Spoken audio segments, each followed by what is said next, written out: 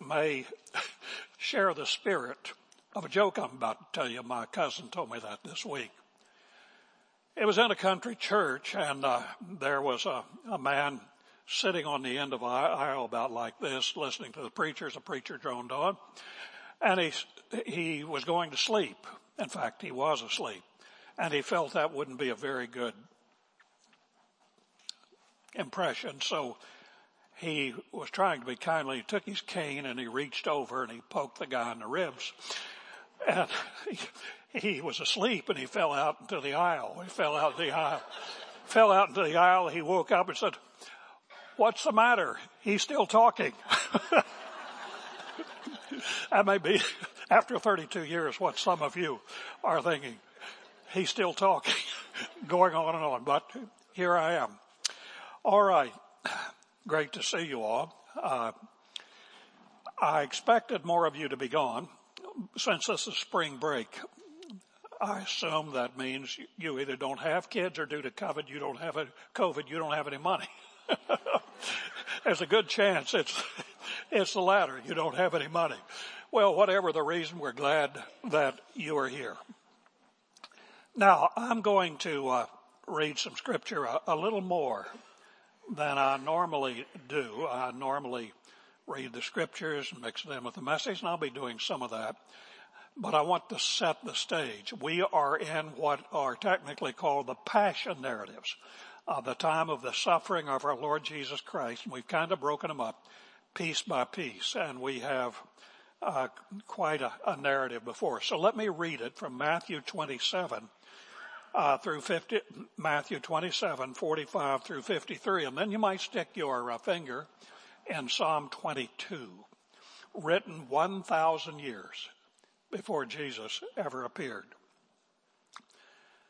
Jesus, you recall from last Sunday's message, most of you would recall from memory. He is on the cross. Now from the 6th hour, darkness. That's funny, the lights come on. I'm talking about darkness. Now from the 6th hour, Roman time, that would have been noon. It fell upon all the land until the 9th hour, which would have been 3 p.m. About the 9th hour, these things converge. Jesus cried out with a loud voice, saying, "Elah, Elah, lema sabachthani." That is, my God, why have you forsaken me?" Some of those who were standing there, when they heard it, they didn't hear it quite right, but it was an easy mistake to make. They said, "This man is calling for Elijah." And immediately one of them ran, probably a sympathetic person, probably a soldier. Taking a sponge, he filled it with sour wine. It was a cheap wine for soldiers. He put it on a reed, stuck it up to him, and gave him a drink. But some of the rest of them, still in the mocking mode, said, whoa. Let's see whether Elijah will come and save him. Jesus cried out again in a loud voice, and John says, he adds in here, that he said, all of a sudden I lost my mind. We'll get back. It is finished. I got a great point to make. I got somebody else to make it. But I got a great point to make right there. It is finished. And he yielded up his spirit. That's quite a statement. And behold, I bet you've often wondered about this. The veil of the temple was torn in two from top to bottom. And the earth shook. Oh my, earthquake. A lot of them in Israel. And the rocks were split. Wow. And what is this? And the tombs were opened. And many bodies of the saints, Old Testament saints, who had fallen asleep, a euphemism for dying, were raised. And coming out of the tomb after his resurrection, don't miss that, they entered the holy city, Jerusalem, and appeared to many. Stop right there. Now, I want you to go to Philippians chapter 2. verse 8. This will not be up there. It's curious. I made a mistake once. You got it. You go up here and our technology, it didn't have Philippians. I double checked it. They double checked it. We looked at it. We made sure the spelling was right. That's always a place to start. But it was right. So I don't have it to flip up there for you. So we'll read it together. Philippians chapter 2, verse 8, talking about Jesus. I've always loved this passage. And being found in appearance as a man, a human being, Jesus humbled himself by becoming obedient to the point of death, what we're talking about. Even death on a cross. There's death, and then there's a horrifying death.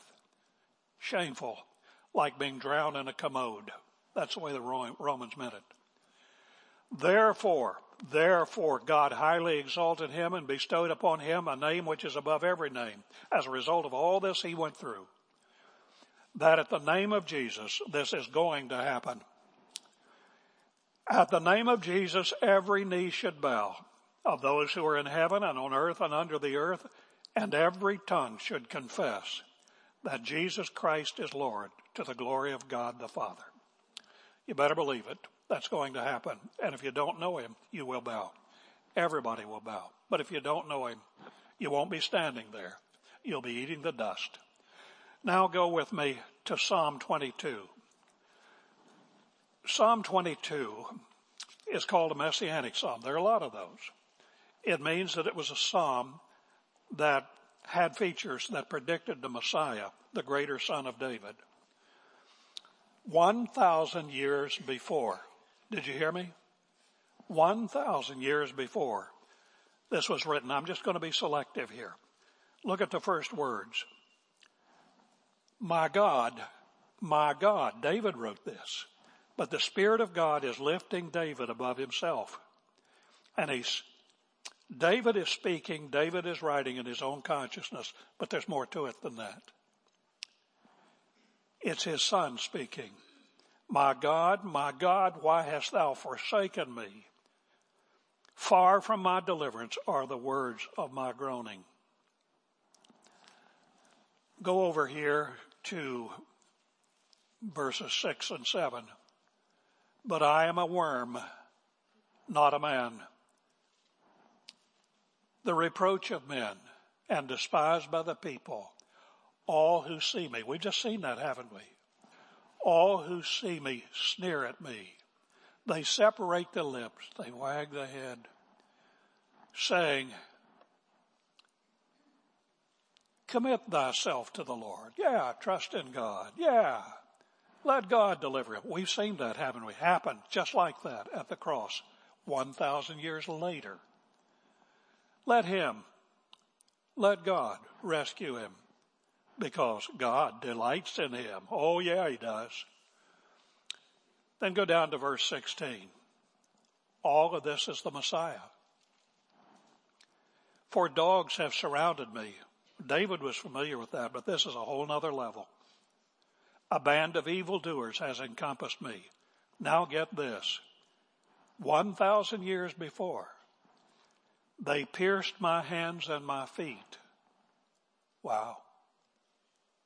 Wow. Go to verse 18. This happened at the cross. The soldiers at the foot of the cross.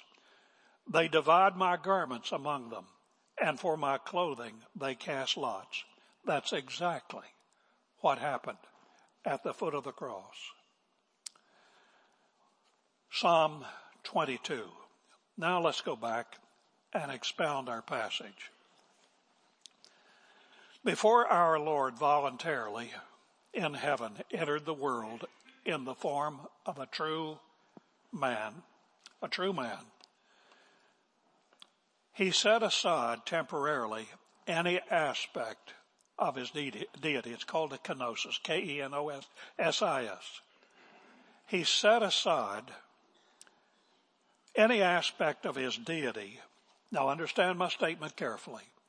that might shield him during the challenges and the testings of this life from its privations and pains. There were no cheat notes. There's a tendency, and I mentioned it last week, when we go through these passion narratives and we look at them and we think something kind of unreal about that, not false, but just, well, I couldn't do that, she couldn't do that, he couldn't do that. Of course not. But to think there must have been something in this supernatural mix, some kind of, I call it divine anesthesia. There were sort of cheat notes and helped Jesus get through this stuff. Because I don't know anybody who'd gone through all that. Like a lamb led to the slaughter. Not yelling, not screaming, in pain, nothing. Well, not so. Just not so. Jesus never invoked the deity side of his dual nature to shield him from any pain, any humiliation, to buffer him from all of that stuff that we can't imagine. Yeah, he was God in the flesh. There's a real danger in everything I say. There's error lurking there. But it's as if he turned it off in all of his suffering and went through it just like you and I went through it. The only thing he didn't have was a sin nature. Otherwise, it was just like you and me. I can't get my mind around it. But he did it. We cannot calculate the level of pain that he suffered because of who he was. And I'm going to point out to you where his greatest suffering was. To lay aside his divine majesty, to take on himself incognito, as it were, his deity, to be treated by his own like pure trash, like a piece of flotsam and jetsam, hung naked between two mocking criminals, two for a while, one had repented, as we're told, treated like a piece of toilet waste. Who is this? The Son of God. Well, that is suffering that and I'm sure we can't even begin to comprehend. But he did all that for you and me and every person you've ever met. Not one of us ever came close to deserving that sacrifice. And seeing the horrific human insults to the very Son of God. Think about that. Can anyone think that his Father in heaven will hesitate 1 millisecond from consigning to everlasting perdition any and all who to this day continue by their rejection of Christ to trample in his blood and defame his name and refuse to bow before him? Nope. Yet another thought. But before that consignment, our Father in heaven will see to it that every human need, both departed and living, will stand before Jesus Christ, the King of Kings, the Lord of Lords. He will see that every single one, my mother, your mother, our father, our friends, our neighbors, our co-workers, everyone that's blitzed through this life ignoring him or flat out rejecting him will bow in terror and everlasting shame before him and confess, oh my God. Oh my God. You're King of Kings and you're Lord of glory. Oh my God. Then they will be sentenced to everlasting darkness. Somebody says, I don't believe in hell, but as that movie I told you about a while back, hell believes in you. If you wind up doing that and do not repent. Well, from the 6th hour, I told you noon, darkness fell upon all the land until the 9th hour. Suddenly, somebody said, how did that happen? Why do we think we always have to figure out, and a lot of ink has been spilt over this, figure out some natural explanation for everything that happens, like all the plagues in Egypt. Now, God can use those things. But no. When the clock hit 12, God apparently just caused a shroud of darkness to fall over the land of Israel. Just envelop it in a thick darkness, just like in Egypt. Wow. Folks, when God wants to send a message, He knows how to make it loud and a message that should be clear. And all the people that were mocking Jesus, insulting Him, they should have learned something. And there's a tendency for us to look at that kind of thing and say, well, you know, maybe it didn't happen. Maybe that's just false. No, I'll tell you something, and you see it all through the Bible. You see it in the book of Revelation. You see it in the Old Testament. If we have the idea that once unbelievers get the bad news from heaven, that all of a sudden they fall on their knees and say, oh God, we've got it wrong. It can happen, it has happened, but it doesn't usually happen. What happens is that they get harder and harder. And we see it in the book of Revelation. You see all these plagues breaking out, so that men and women are almost gnawing their teeth in pain, but they rail at God. They do not repent. And here, there were some who were affected. I'll get to that. But, it didn't do what you might have thought it would have done. You might have said, we were wrong. This is a cosmic statement. This is a divine answer to what we're doing. Nope. It just showed how far gone they were. It's a warning. It's a symbol. It's kind of like a wordless book. It says God is seeing all this, and He is not happy. It's a signal, an insignia of divine indignation.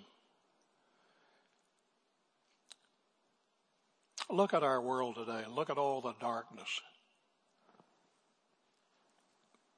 Well, it's not literal darkness. It's moral darkness. But are people getting it?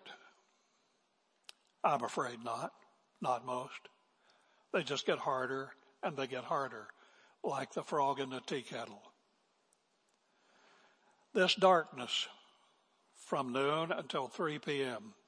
said in effect, what you have just done, you will have to answer for. There's hell to pay, literally, for this wickedness. God is saying by that darkness, heaven is witness,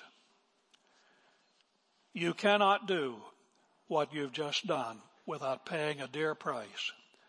And in 70 AD, as I pointed out to you many times, the bills started coming due. And what happened to Jerusalem and Judea was an absolute historical horror.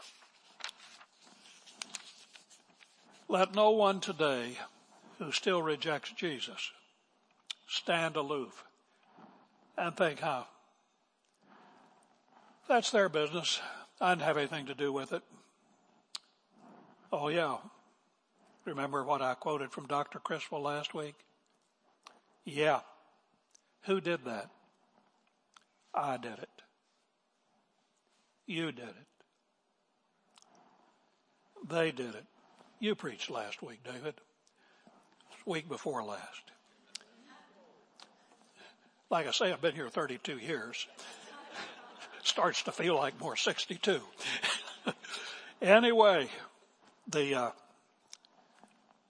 we all did it. The whole human race is accountable. They were indifferent as the Lord of glory in the flesh was monstrously savaged, assailed, insulted, and mocked. God knows how to make a statement when he elects to speak. And here he did it in sign language that no sensitive heart could fail to discern. Some never got it. Others, as we shall see, apparently did. About the 9th hour, 3 p.m., before the darkness lifted. This is significant.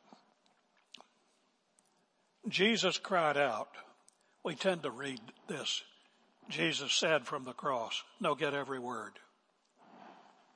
Think of all of the horrific suffering that he had been through.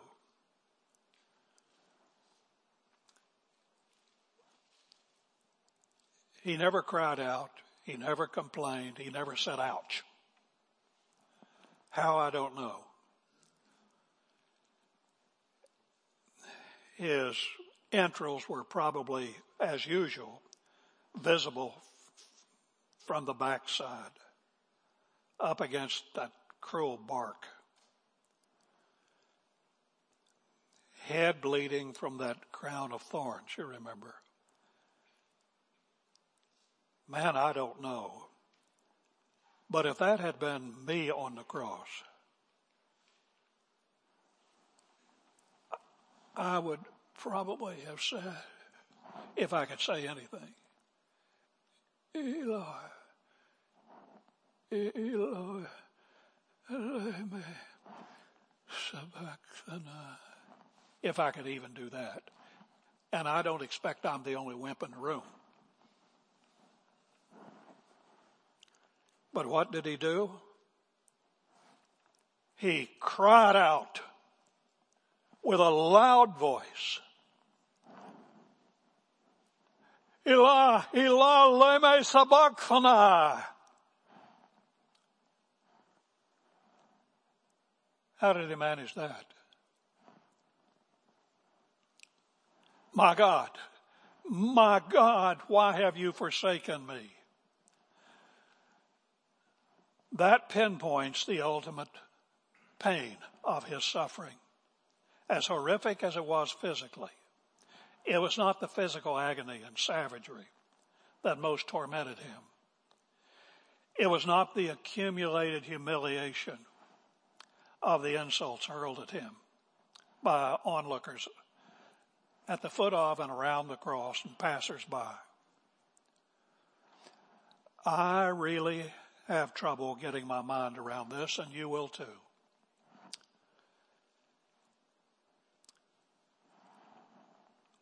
All of a sudden, in a moment of time, in a space of time, the Son of God, the Son of Man, God in the flesh, whose communion and fellowship with his Father in heaven was absolutely perfect and uncompromised at any point, felt something that we can't imagine. He felt in a space of time, 5 seconds, 5 minutes, I don't know. But all of a sudden there was a sense, as he was on that cross, to be an atoning sacrifice for your sin, as he was on that cross to be the substitute for you and me, bearing his sin. There he was. All of a sudden there was the horror of complete abandonment by the Father in heaven. That was an aloneness that none of us have ever felt. No matter how messed up we are, we live in a world that has at least some fragrance of the grace of God, the flowers, the grass, the rain, the sunshine, and all of that. all of a sudden, he was on this earth, and as far as the way he felt was concerned, there was no God. There was no fallback position. There was nobody. There was nothing. He was forsaken. My God, Psalm 22. Why have you forsaken me? That's the humanity of Jesus. I don't know how long that lasted. We know how long the darkness lasted. 3 hours. We don't know how long that lasted. But it was awful.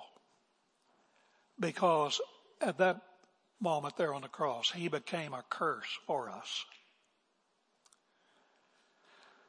It was as if all of the sin of all humanity was put in a great big bag and heaped upon his shoulder. And he, who knew no sin, became sin for us. He was Jesus Christ, but he was sin. And he was struck by the judgment of God, by divine condemnation, as the Father in a space of time withdrew. And let him have it, so that he might justly be our sin bearers.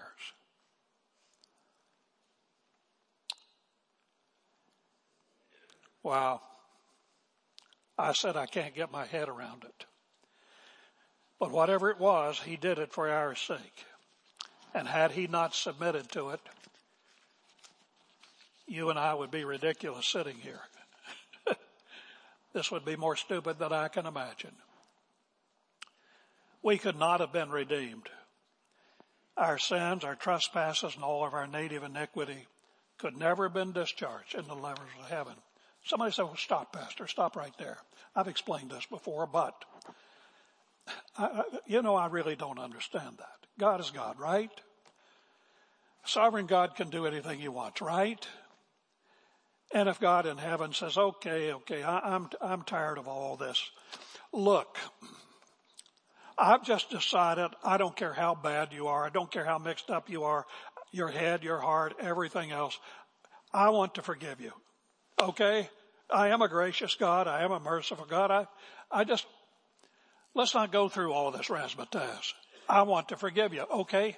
I'm okay. You're okay. They're okay. You're okay. That's that. Let's be done with it. Let's not have all this repentance and faith and followed up by profession, faith, and baptism like that. Let's not do this. Let's make this simple. I'm God. Why can that not happen? That's a question that needs to be answered. Why can that not happen? Because by the very definition of the divine character, he is holy and just. Did you hear that word just? If God were just to say,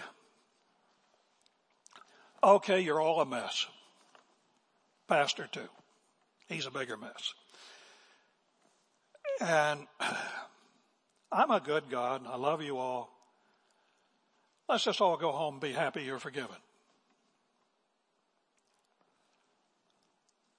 Well, right there, God would compromise, which God cannot do, what is essential to his divine character, one of his essential attributes, and that is that God is just. He cannot dismiss my sin and still remain a just God. In that case, he would be an imperfect God. And he'd be just like us. No, sin has got to be justly dismissed. So that means that before that sin can be dismissed, before it can be pardoned, either I have to pay for it. The wages of sin is what? Death. Because God is just. So either I have to suffer the wages of sin in myself, which will mean eternal condemnation, or somebody who is of infinite worth. Who's that? The Son of God. Somebody who is totally innocent must bear that pain, that sacrifice. He must be the atoning sacrifice. Somebody has to bear it. It's just like you're in jail. I go to the court will let me do it. Say, I don't want them to suffer this punishment. I'll take their punishment for them. Let them out. You go in. That's what Jesus did. Wow. So there on that cross, he did that day. Well, verse 48 said he cried out with a loud voice. Though he was on the cusp of physically dying, it was with a loud, strong, robust voice, not the cry of a weakened soul about to surrender to the power of death, greater than he could withstand. It was not the cry of one conquered, but it was the cry of one who conquered death itself. It was the voice of death's master, not death's slave. He cried out. And upon that robust cry from the cross, one of them immediately ran, taking a sponge. He filled it with sour wine, a bitter, cheap wine that soldiers typically consume.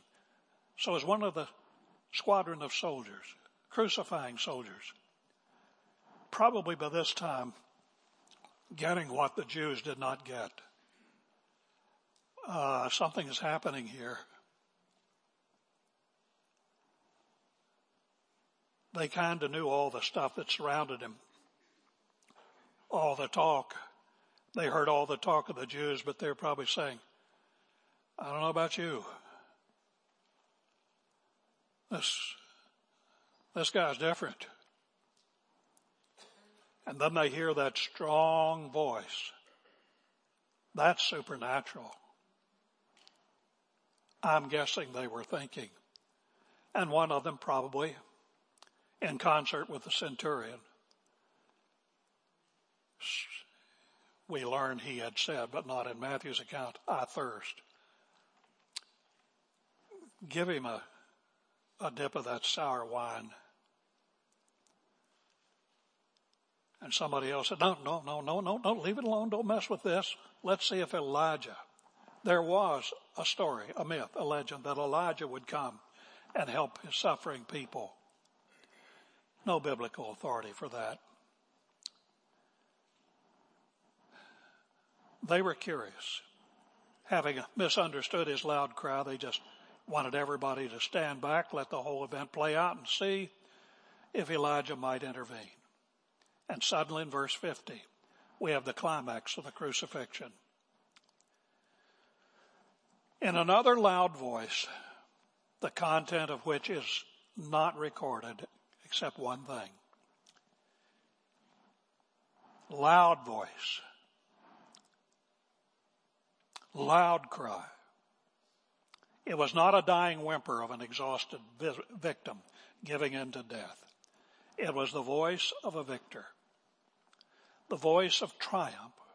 The voice of a master in control. He yielded up his spirit. I want us to go to John chapter 10, verses 17 and 18. I think they'll put this up there, but in any case, I'll have it right here. Yeah, here we go. For this reason the Father loves me, because I lay down my life so that I might take it again. Get this. That's what's happening right here. No one has taken it from me. What? His life. Well, the Romans are doing it right there. What are you talking about? They're crucifying him. No, Jesus says, I lay it down on my own initiative. This life of mine, you're not taking it. Romans, Jews, you're not taking it. No, I'm laying it down of my own sovereign volition. I have authority to lay it down, and I have authority to take it up again. This is the commandment I received from my Father. Yep.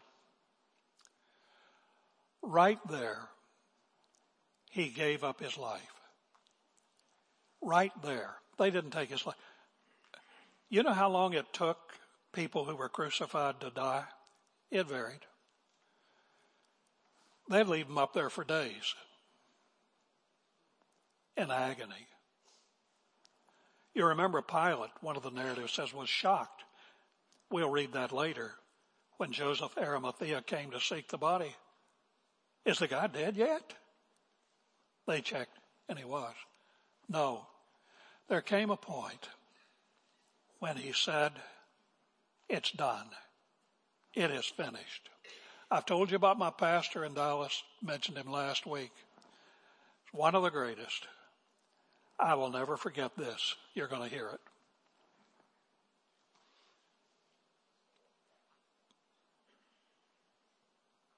I think. And the Lord hath laid on him the iniquity of us all.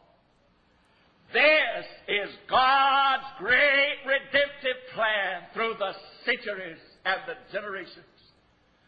This is the great consummation toward which all time and history did move. And when Jesus died on the cross, he bowed his head and said, it is finished. And the drops of blood that fell at the foot of the cross whispered to the grass, it is finished. And the grass whispered to the herbs, it is finished. And the herbs whispered to the trees, it is finished. And the trees whispered to the birds in the branches, it is finished. And the birds in the branches spiraling upward whispered to the clouds, it is finished. And the clouds whispered to the stars, it is finished. And the stars whispered to the angels in glory, it is finished. And the angels of glory went up and down the golden streets of heaven and rejoiced, saying, it is finished. God's great redemptive plan for our salvation. Have you been to Jesus for the cleansing power? Or are you washed in the blood of the Lamb? And the Lord laid on him the iniquity of us all. You see why I didn't try to imitate that. Okay, I've done it before, but it was a reach. It is finished. And if you don't know him, you need to be finished with your rejection, because heaven will not overlook that. Let his son go through all of that. Say, okay, you're a nice person. I forgive you anyway. Not going to happen.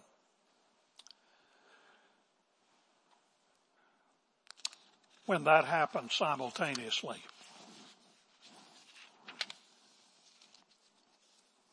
all of a sudden, God spoke again in sign language. Matthew is the only one who records this. Matthew was there. Mark wasn't, as far as we know. Luke wasn't. But all of a sudden, over on the Temple Mount, there was this great curtain dividing the holy place from the most holy place, signifying, as Hebrews said, that the way to God was not yet made manifest, but right here it was. And all of a sudden the curtain was just split right down the middle by an invisible hand.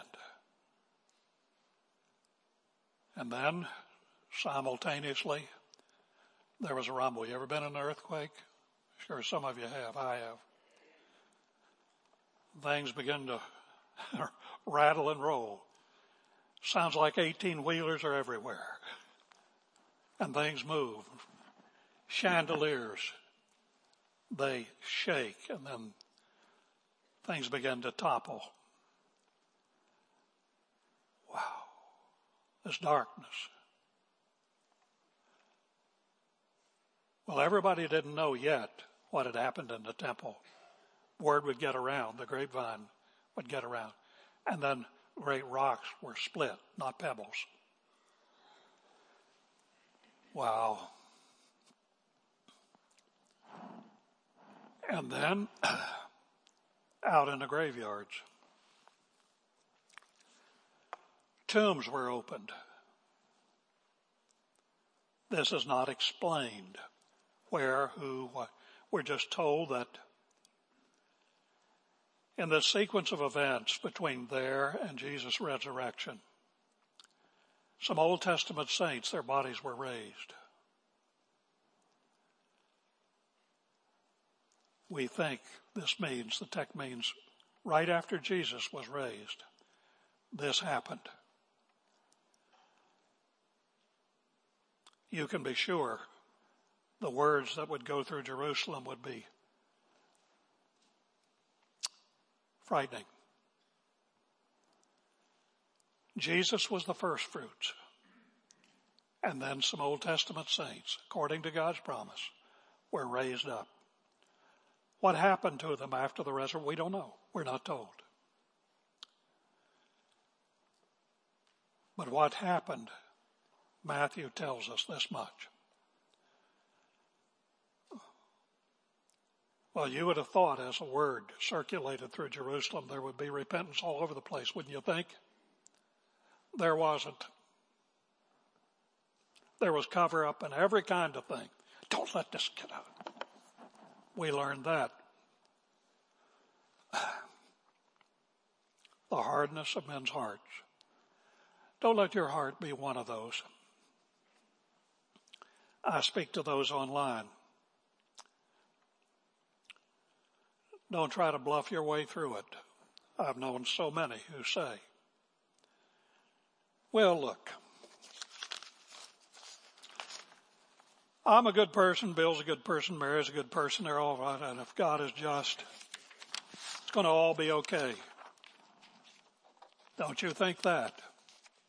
If God is just, every one of us would go to hell in a split second. Because He is gracious and merciful. This happened. He's there.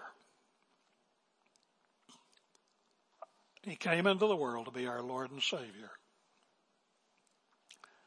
God will not overlook anyone on planet Earth who rejects His Son. Well, somebody says, now stop here in just a, but everybody's not had a chance to hear Him. Are you kidding? This world is full of the light and the presence of God. And if you can't see God in all that's around you, if you can't see God in a little squirrel, if you can't see God in a little flower, if you can't see God in the ocean, can't see God in the trees, can't see God in all the wonders of the human, if you can't see God, you just can't see.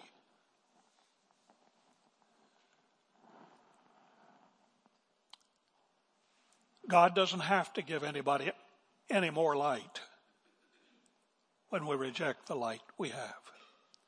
But if we receive it, He'll give us more. Let's pray. Heavenly Father, we thank You so much for the redemption that we have in the Lord Jesus Christ, who came into the world to be our substitute, to become a curse for us, in order that we might not have to bear it ourselves. We pray that Your Spirit would take this message, which is in Matthew, and apply it to each and every heart. For those of us who know You, fill our hearts with thanksgiving and appreciation and a gratitude. And for those who don't, fill them with repentance. In Jesus' name we pray. Amen.